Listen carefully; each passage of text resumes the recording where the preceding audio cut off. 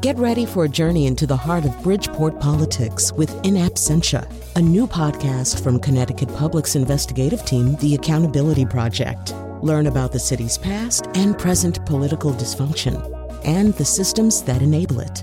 Tune in wherever you get your podcasts. Funding provided by Robert Yeager and the Tao Foundation.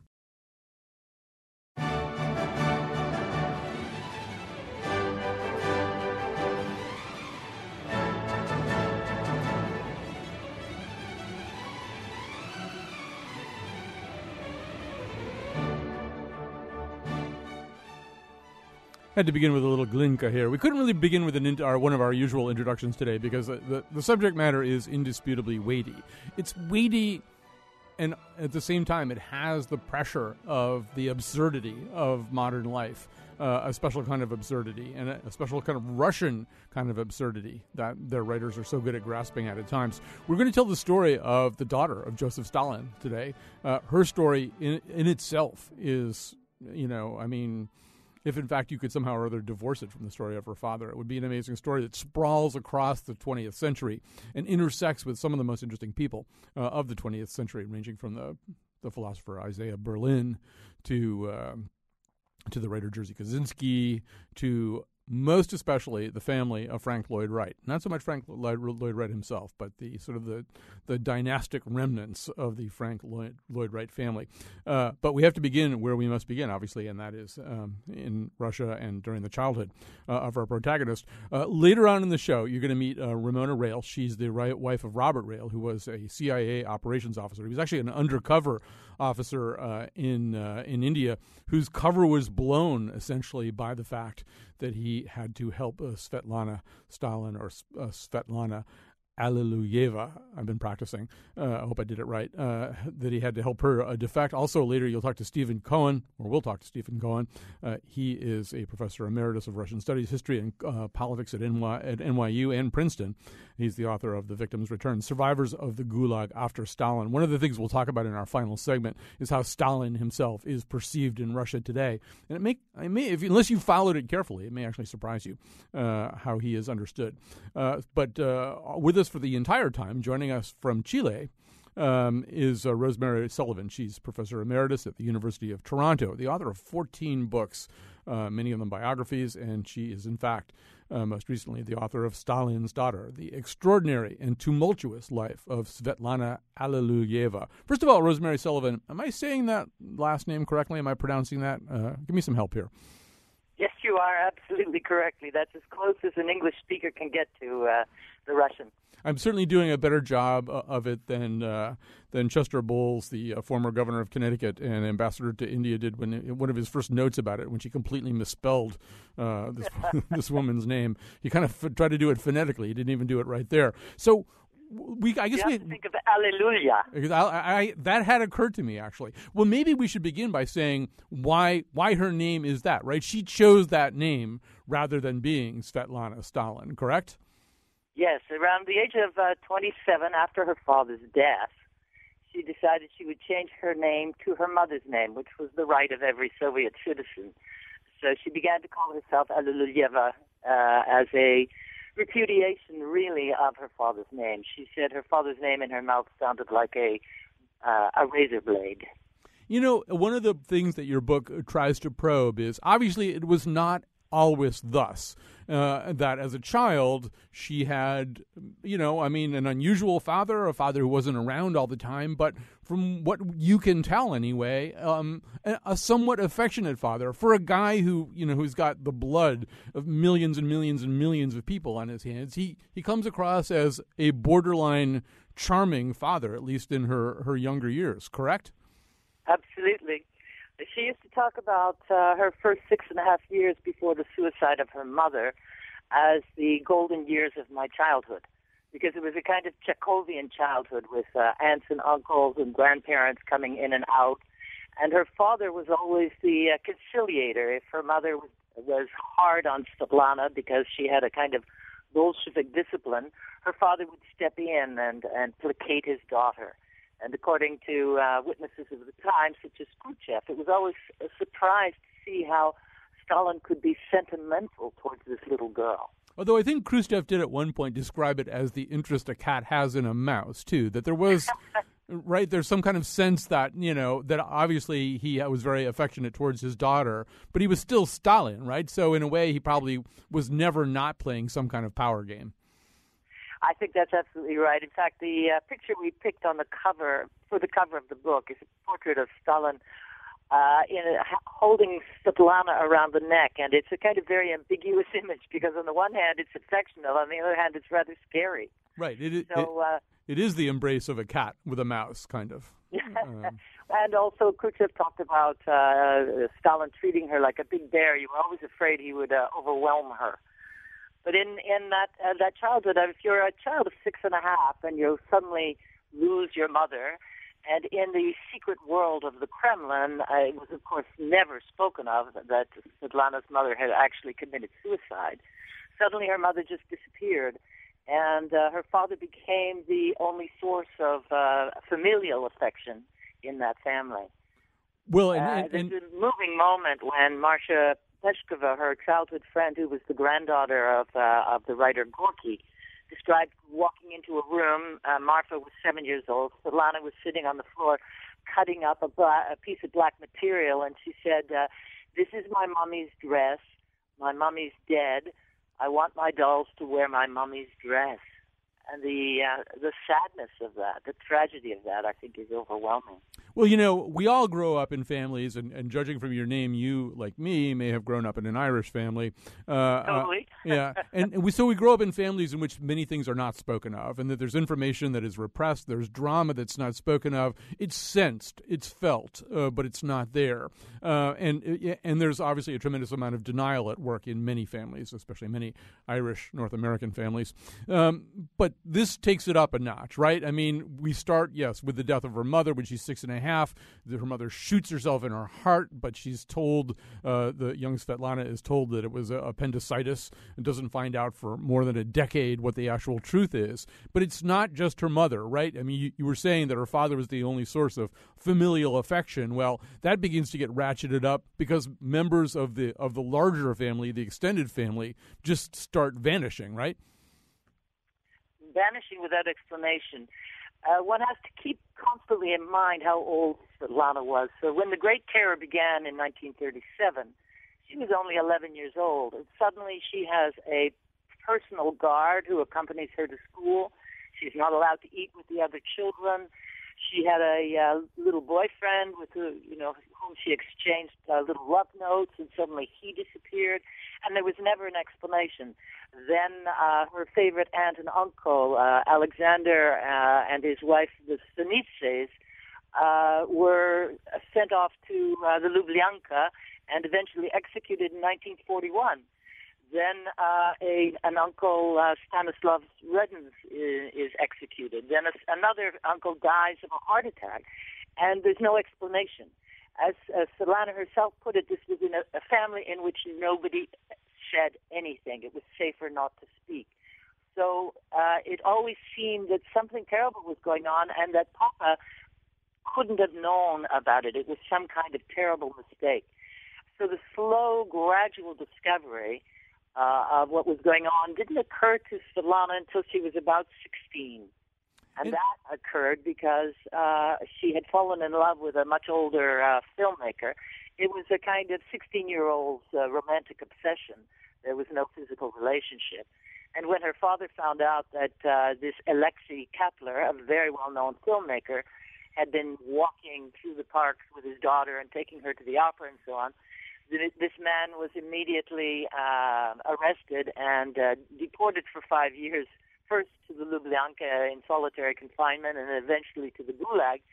And suddenly Svetlana understood this was her father doing this. Right. And yet, as you say, I mean, as you're Irish, as an Irish person, you understand what familial roots are. So there was always a small ambivalence because the good memories of that family time, the first time she drove with her father and got his approbation, his approval, those memories stayed. So it was an incredible schizophrenic conflict to live. And, what's happening out around her, outside her, in the hinterlands. I mean, one thing about Russia is it's really big. So if you're going to commit atrocities, you can really kind of spread them out, and you can get them at a considerable geographic distance from where you actually are. So from 1929 to 1953, there's an almost unabated tide of blood. Tens of millions of people die through the policies and through the will of Joseph Stalin for various reasons, because of forced collectivization, because of the gulags, because of concentration camps, just this incredible human toll. And then you look at this little girl and you think, well, why would it have taken her so long to grasp that? But some of it is that it really could be spread out, right? It could be stuck in a place where it wasn't easy to see. I sometimes think the best thing to do is to read Vasily Grossman's Life and Fate, because it gives you a portrait of what the isolation of people was, the information that didn't get transported from one person to the other. If you have a climate of fear, people don't speak, because to speak is to put yourself at terrible risk. So yes, there was a huge climate of secrecy around anything that happened. If your neighbor disappeared, you looked the other way, because it might mean you were the next one. And actually, Svetlana always made the point that to demonize her father was to misunderstand him. He was not mad. In fact, all his movements were calculated. It was a cold calculation as he sought to reach the apogee of power. As she said, he never suffered pangs of conscience. There were, for him, three kinds of people. He didn't romanticize people. There were the strong who were needed, the equals who were in the way, and the weak who were of no use to anyone. So it was a brutal system. And for her, the thing that so often was misunderstood was that her father moved through a system that facilitated his dictatorship. Right. And I mean, the other thing that you can't unthread it very easily from the bloody legacy of Stalin is that he is the absolute pivotal modernizer of the country, that while he's doing all this completely horrible stuff, he's also taking them from, a pretty backward nation, even for that moment, even for the late 1920s. He's taking them from that to ultimately an industrial power, a military power. He will guide them, sometimes well, sometimes poorly, through World War II. He is the great transformer of Russia, which is one of the reasons that it was sort of easier to burnish his image even after his death than it was to really examine the huge human toll that whoever this guy is, he's in his own horrible way a very effective leader. I spoke to his nephew, the son of his son Vasily, who said what you must understand is that Stalin had consummate intelligence, consummate will, and consummate evil. But that intelligence was extraordinary. And it is astonishing. I mean, to go from the feudal czarist system to become a rival power to the United States in a number of decades was an extraordinary achievement. And it was on the backs of the people, because the collectivization was a consequence of the need to export grain outside the country in order to buy industrial equipment.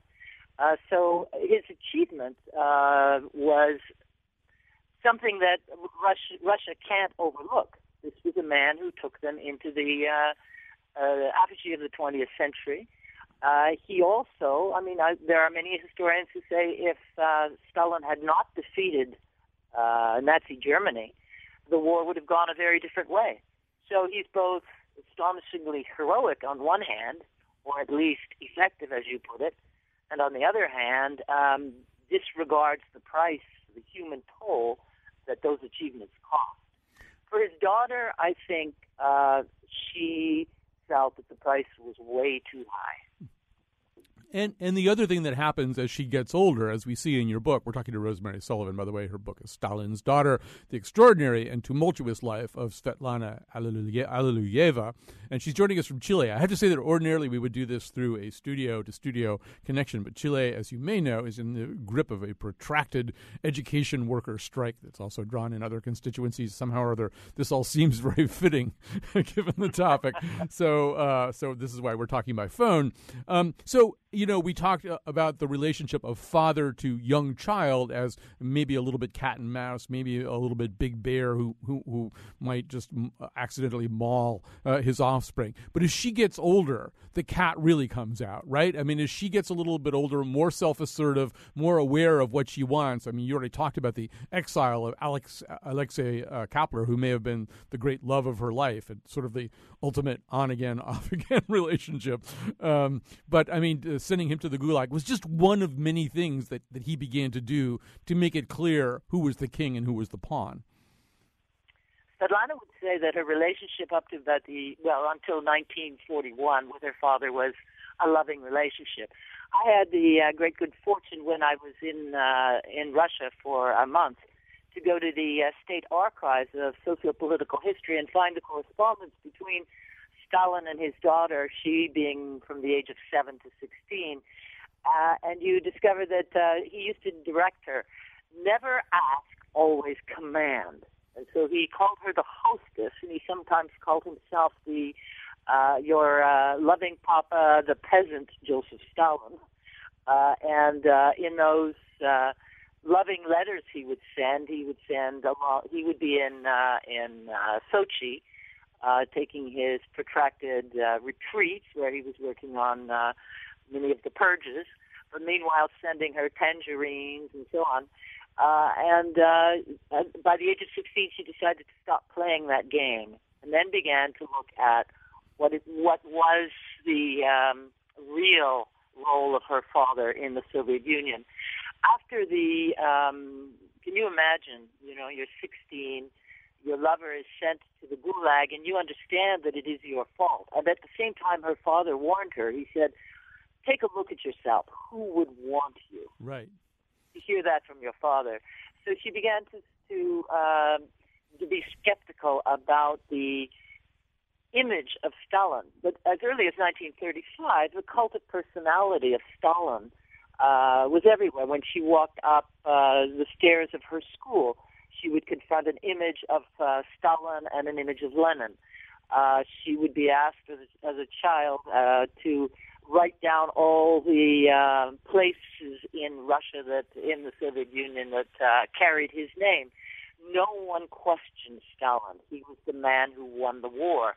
But after 1942, and what he felt was, for him, a promiscuous relationship that she had established with this Alexei Kapler, he virtually disowned her. In 1944, she married a young man, Morozov, who was Jewish, and Stalin refused ever to meet him, and he met his grandson only 4 times. So the alienation between father and daughter continued, but there was nothing that Svetlana could do without her father's permission.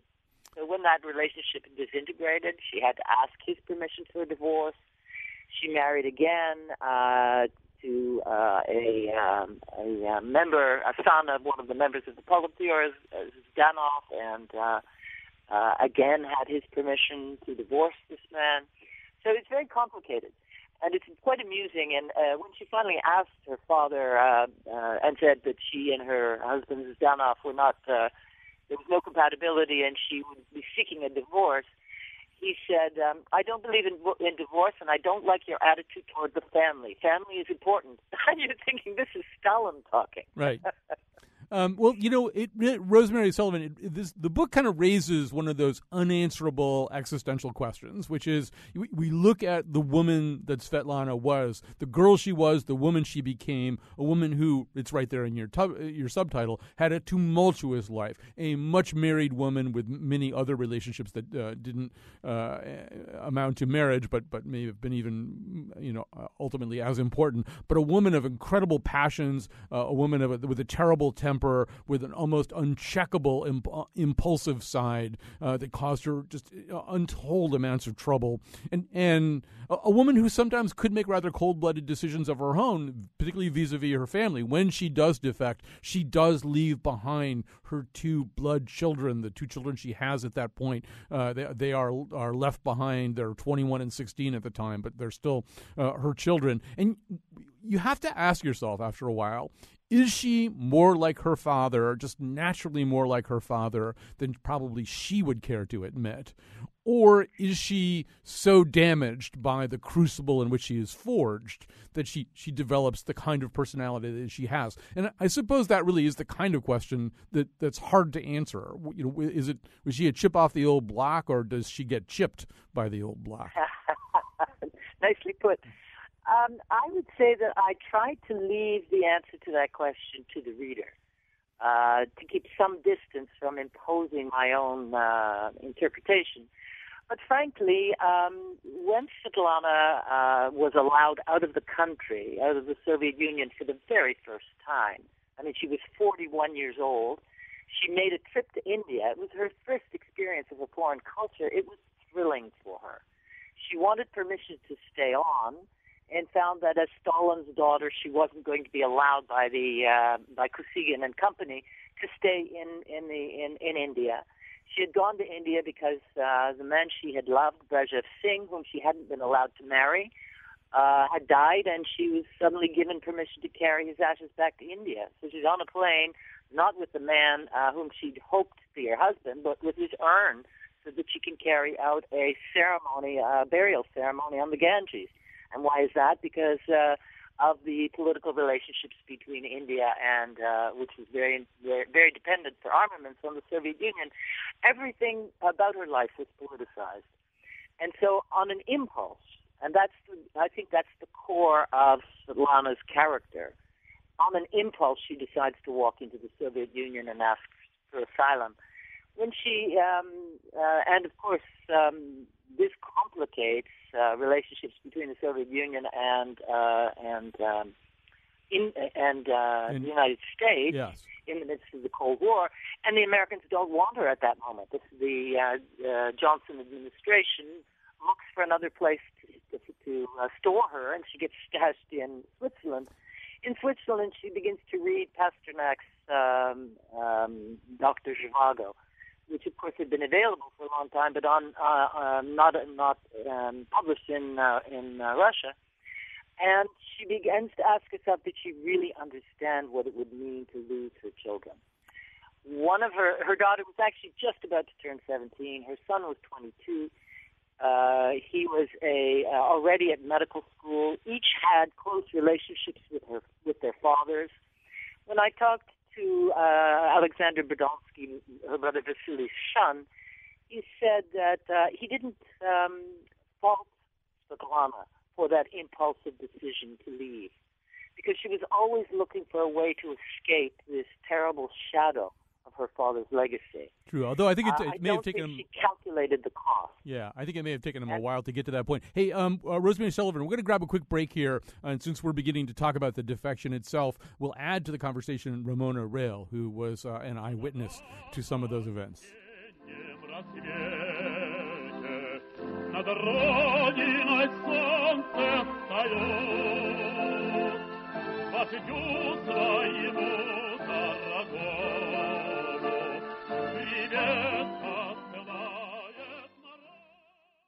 All right, we're back. We're talking about the life of the daughter of Joseph Stalin, the extraordinary and tumultuous life of Svetlana Alliluyeva. This is a biography by Rosemary Sullivan. Rosemary Sullivan is joining us by phone from Chile.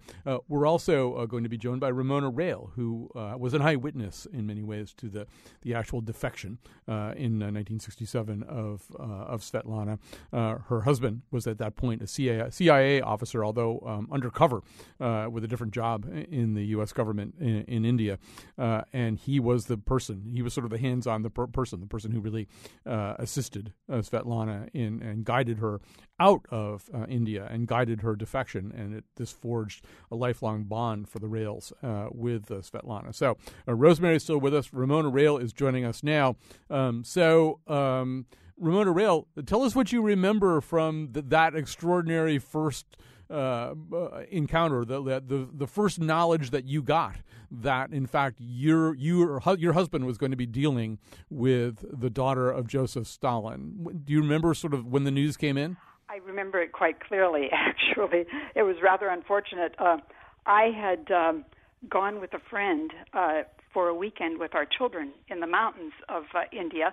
And just as I was leaving, Bob called me and asked me please to bring a suitcase to the airport with some things. He was going to make a trip, and then he explained to me briefly that there was a woman, this woman that he was going to travel with, was suspected to be or claimed to be Stalin's daughter, but they weren't certain of that. And the minute I got back from our, I guess it was a weekend trip to the mountains with our children, the phone was ringing, and I picked up the phone, and the voice said, "This is Tony Lucas from the New York Times. I understand that your husband is a CIA agent and that he's with Svetlana, Stalin's daughter, in Rome." And so this was news to me because I had been out of touch until that time. So it was all rather taken. I was quite taken aback, but it confirmed what Bob had told me that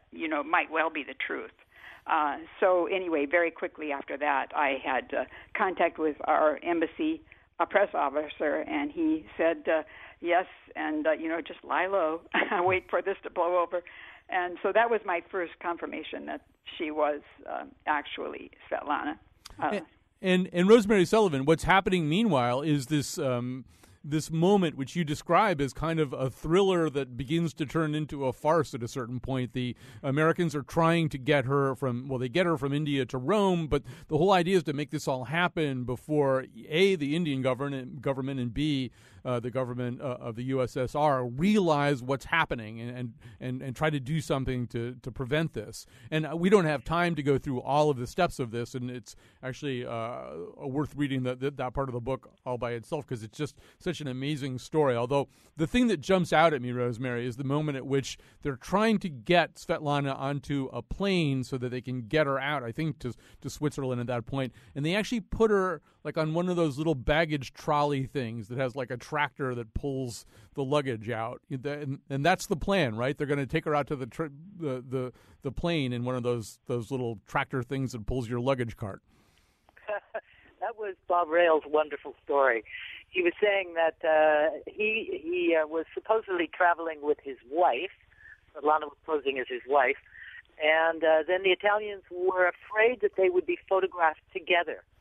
And so they had to separate them. So he was on the plane waiting for his wife, who supposedly had gone to the bathroom. Meanwhile, she was being brought to the plane by car, and there was press descending. So then the Italians had a second plan, which was to bring her in a baggage cart.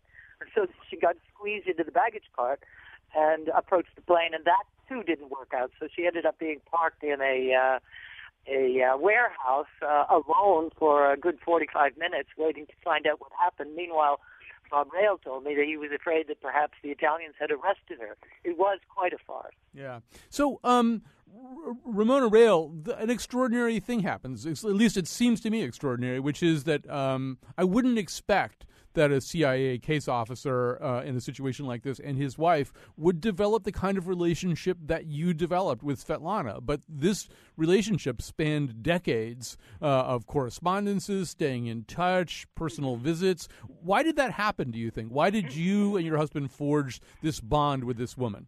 Well, I think there were probably several reasons.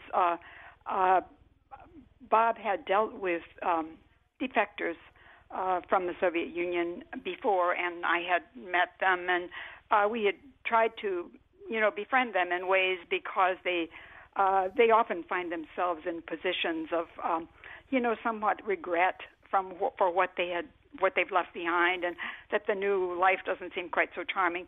So there was that element, and also I think Svetlana always enjoyed remembering that first week that she and Bob spent together, and they, became quite friendly during that time. And I think it was her sense of freedom and having escaped and the excitement.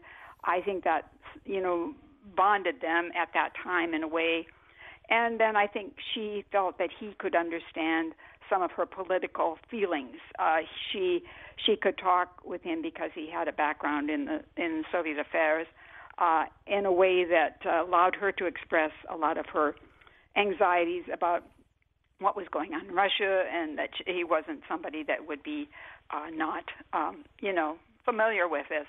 And so I think that, and then, of course, we, she was an interesting person. We were eager to maintain contact with her. She had a lot of interesting and challenging aspects. So there was all of that. It's clear from Rosemary's book that she was at times a very, very difficult person, a person with a powerful temper. Yeah. Did you like her? Did you always like her? I had moments in which I felt like we had come to, barriers that I couldn't, I wasn't prepared for, because innocent little things like, I remember sending her one of those, Christmas letters that you write about your family, and getting an irate phone call from her saying, "Moni, how could you do this? I have grandchildren in the Soviet Union. I don't even know their names, and you write to me glowing words about your grandchildren, And without, of course, that would be a sensitive point. And without, she said, send me a card with a line on it and your name, but don't send me that stuff. So I felt very much rebuked, and I said, of course, I will never do it again. But I did. There were times when she touched on things that I felt I needed to respond and to give her back, some of what she had given. I tried not to always be the one that was just, swallowing it, and tried to explain to her some of the things that I thought she was misunderstanding about me, too. So it was a friendship that, had limits. Of course, she didn't fully understand me, and I certainly didn't fully understand her, but I felt a commitment to her, and she loved getting letters, and she wrote. Wrote enthusiastically, and she expected quick responses. So this was a challenge, and sometimes you weren't sure whether you really wanted to open one of those letters because they could be quite explosive. But understanding that she needed to vent. I want to go back to those first anxious days in India and in Rome, I will be more interested in this one aspect of it than anybody else who does a show or an interview about Rosemary's book. But because I'm in Connecticut, I'm interested in the role of Chester Bowles. Chester Bowles was the ambassador to India at that time. He was the governor of Connecticut at another time. He was a close associate of the Kennedys. That's why he wound up getting this. So he was in a very difficult position because India had a close relationship with the USSR. They weren't really, the Indian government was not interested in doing something that would be embarrassing, humiliating, or seen as an assault on the Soviet reputation at that time. So how did your husband and the other people who were kind of working around this handle the relationship with the ambassador, Chet Bowles? He was nothing but generous and kind and supportive. He had a great interest in India and, of course, was interested in the Soviet Union. He was extremely supportive when Bob went off. There was a question about whether or not he would be allowed to come back to India because of this, exposure as a CIA agent. And Chester Bowles, was extremely forceful in that and pressed the issue so that the Indian government did allow him to come back. And so he was made it very clear that he was supportive of Bob personally and professionally. And they had us over for lunch very quickly after Bob returned. Of course, he was very interested in Stalin, as everybody was, but he was a pillar, actually, in this whole thing. Ramona Rail, thank you so much. Add something? Yeah, absolutely, Rosemary. Go ahead. Just that I think Svetlana remained loyal to Chester Bowles and his great courage throughout her life. What happened was that as she walked in, of course, they didn't know if she was a counter agent, a fake, crazy, whatever. But I think Bob asked her how many hours she had before the Soviet embassy discovered she was missing, and it was discovered she had about 4 hours. And Chester Bowles realized that she had her Soviet passport, which was unheard of. Mm-hmm. She had asked the Russian ambassador to India, Benediktov, to give her passport, and he had given it to her, which was unusual because normally Soviet citizens were not given their passports until they got back on the plane. So Chester Bowles realized that she could leave India legally. Mm-hmm. She wasn't covertly, gotten out of the country by the American government. She had a Indian visa, her Russian passport, her Soviet passport, and she left legally. So Bowles was brilliant enough to understand that he could remain within diplomatic correctness and yet at the same time help this extraordinary woman. I think the thing that made it clear that even though they couldn't get her bona fides checked, the CIA, FBI, and the State Department had no information about her, she was carrying a manuscript, which was called 20 Letters to a Friend. And it was the memoir of growing up in the Kremlin. So I think he must have concluded that this clearly was Stalin's daughter. Although, in fact, they had no actual record of her existence. They weren't even sure there was such a person. Hey, we're going to have to go to a break here pretty soon. I do want to, first of all, thank Ramona Rail so much for joining us and sharing her memories. And I do want to say that, we're going to have to skip over some things in this book. It's a big, sprawling book. There's a lot in it. And really, her story, it just crosses paths with, I don't know, Edmund Wilson, George Kennan. I mean, you name somebody who was an interesting person in the 20th century, and it's kind of you'll find them somewhere in this book. But the most amazing segment, and we really don't have time to talk about it right now, but for me, one of the most amazing segments is this brush she has with the family of the architect Frank Lloyd Wright. He's dead. His widow turns out to be this Montenegrin. I mean, she really was sort of Joseph Stalin in a dress in some ways. She was this incredibly powerful and kind of megalomaniacal, manipulative woman who selected her as a husband for one of Frank Lloyd Wright's proteges, and selected him as her her mate, and was a channeler of the mysticism of Gurdjieff, and the whole thing is just an amazing segment of the book, and the fact that this guy turns out to be this horrible gold digger who basically takes her to the cleaners for a lot of the money that she got from writing these books is kind of heartbreaking in its own way. But as I say, we have to sort of jump over that because I really want to spend a little time on the present moment and how the memory of Stalin is processed by the Soviet Union today. So let's grab a quick break here, so we'll have time to do that. We'll come back after this. So long, Frank Lloyd Wright, I can't believe your song is gone so soon.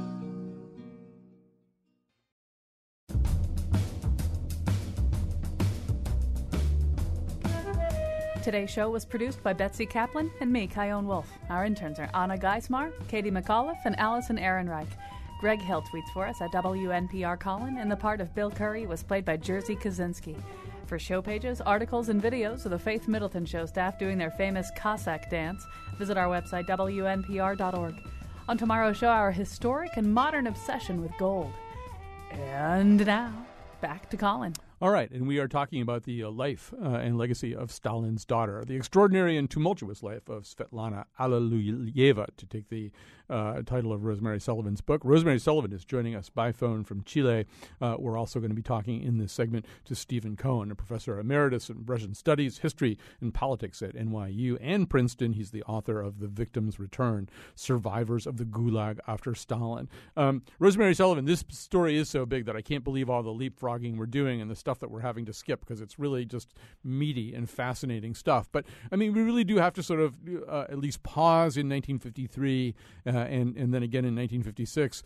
Stalin dies essentially of a stroke. And 3 years later, Khrushchev sort of says the things that nobody had been able to say or had dared to say. He gives this, it's a 4-hour speech, basically saying, some pretty bad stuff went down. Tell us a little bit more about that moment. The secret speech, yes. Svetlana had been prepared because the Minister Mikoyan had taken her aside and said, read this, and she read it and said it was all true. Khrushchev accused Stalin of inventing the cult of the personality, of using unacceptable methods, torture, to extract confessions, sending people to the Gulag. He made Stalin entirely responsible for the period of the terror and the period of the late 1940s, which is called the anti-cosmopolitan campaign. It is also true that he didn't acknowledge his own responsibility for famine in Ukraine and so on. It was a way of transitioning, I suppose, to what was called the period of the thaw, and all the sins of the Soviet system were put on Stalin's head. Right. So, Stephen Cohen, that's exactly what I was sort of about to say, that this speech, it's not a speech that makes a clean breast of things, right? It owns a few things and brushes a few things aside and tries to make as much of the responsibility devolve on one person as is humanly possible. But it doesn't really, you've got 20 million, maybe more than 20 million people dead. It doesn't really explain what truly happened. So what's the selection process? What does Khrushchev, what is he willing to talk about, and what is he not willing to talk about? Well, you and I discussed this from the American perspective, 62 years after Stalin died. Remember, Khrushchev gave this so-called secret speech to the elite of the Communist Party. 1,500 delegates met at a party congress, which had been open. Then they recalled everybody to a closed session, and Khrushchev gave this report, and he told a lot. What he tried to do, not very successfully, was to exculpate the Communist Party itself and its leadership, as you say, to put it on Stalin, and he called it the cult of the personality. But, and I talked to maybe 6 or 7 people who were in that room at the time, who were still alive when I began to study the question in the 70s, and it was a bombshell. I mean, people wept, people fainted, people trembled, people under their breath cursed Khrushchev for saying such things. But Khrushchev pushed on against enormous resistance. And what is often forgotten, excuse me, I got some allergy here. Okay. What is often forgotten is that very soon thereafter, 5 years later, to be exact, in November 1961, Khrushchev said all of this and more publicly on national radio at another party congress when all the speeches were published in all the national Soviet newspapers. And everybody knew. Now, that so-called secret speech wasn't really secret. Copies were made, and it was read at virtually every workplace, political gathering, behind closed doors. But there was scarcely an adult in the Soviet Union who within 3 or 4 months after Khrushchev gave that so-called secret speech didn't know about its contents. And then Khrushchev said it all in 1961, and that's when he got the party to vote to take Stalin's body out of the Lenin mausoleum. One anecdote, Solzhenitsyn,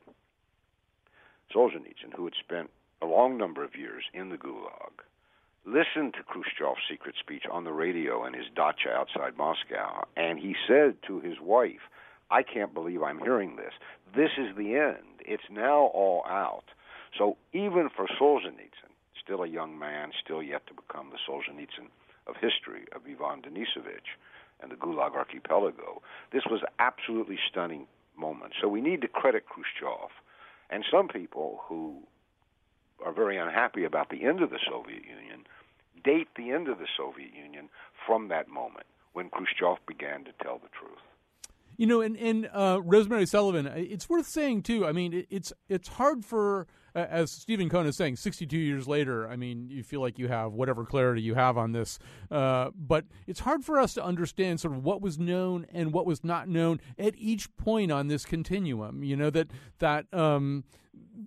partly because Russia's so vast, partly because Stalin's reign lasted so long, so many things were done in so many different places, there was so much managing of information. Even, for some reason or other, I'm on a tear about the New York Times this week, I even discovered a guy named Walter Duranty, who was this New York Times reporter who really loved Stalin and wrote all this terrific stuff about him, and that it's unclear to me, Rosemary, how much anybody ever knew about Stalin at any given moment. It seems like a very muddy subject somehow.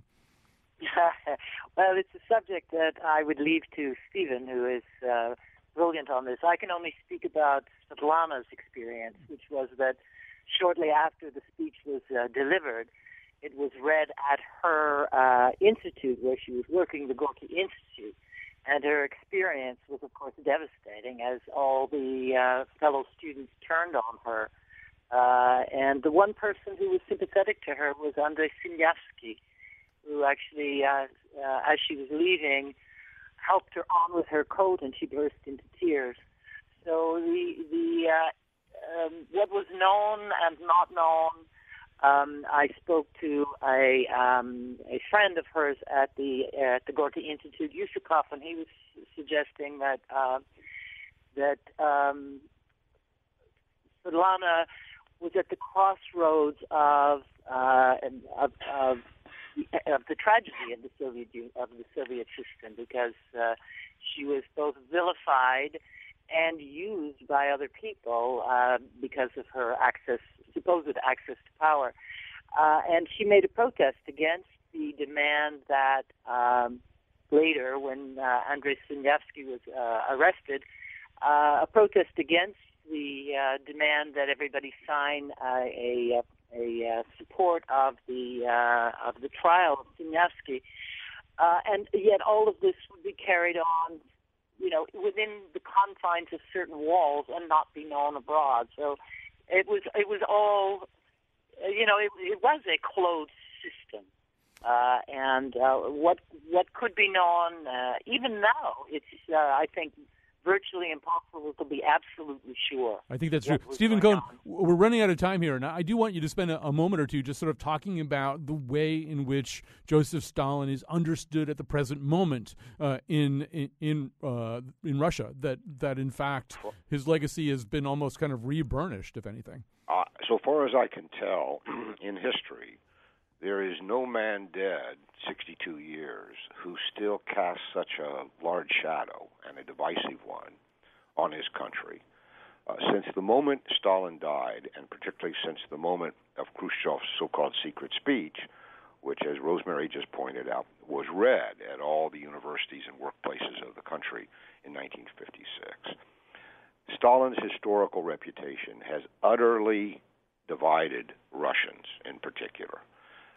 The public opinion polls, and they love to do these historical polls, so they're done 3 or 4 times a year, show fairly clearly that the country is divided between those who think Stalin was a great statesman, perhaps Russia's greatest statesman in history, because he modernized the country, because he was the generalissimo during the historic defeat of the Nazi armies, and those who think he was Russia's worst, most genocidal tyrant. Those are polarizing views. They've been there for 62 years, sometimes privately in kitchen tables when the censorship was heavy, sometimes publicly during the thaw, as Rosemary mentioned, during the Khrushchev period, very loudly during the Gorbachev era when he told the whole story, and again today. And it is so divisive that as we talk, literally as we talk, monuments are being built in Russia to honor both Stalin and to honor his victims by opposing political movements. For example, in October of this year, there will open in Moscow a new and expanded Museum of the History of the Gulag, paid for by the Moscow city government, which is controlled by Putin anyway. And Putin recently signed a decree authorizing and funding the building of a monument right in the center of Moscow to Stalin's victims. Meanwhile, in provincial cities around the country, busts of Stalin are being put up. So this is a country divided by Stalin, and it has political importance today, depending on the situation. So the Ukrainian crisis, to take one example, has enhanced Stalin's reputation, because people say this never would have happened under Stalin. Mm-hmm. He would never have let NATO approach our borders. He would have never allowed the Ukrainians to do what they've done. And yet other people say, well, it was Stalin who built this crazy patchwork of a state called the Soviet Union, that when it disintegrated in 1991, created all these ethnic national problems. So Stalin hovers. You know, they used to say, when I began living in Russia in the 1970s, it seems like Stalin died only yesterday. They still say that today. That's how large and looming and divisive his historical reputation remains. Stephen Cohen, we're going to have to go here. And Rosemary Sullivan, thank you so much for the time that you spent with us today, too. This is all a consideration of her new book, Stalin's Daughter. Thanks to everybody who helped out today. There's so much more I wanted to say. There's so many, very frustrating. All right, well, maybe another time.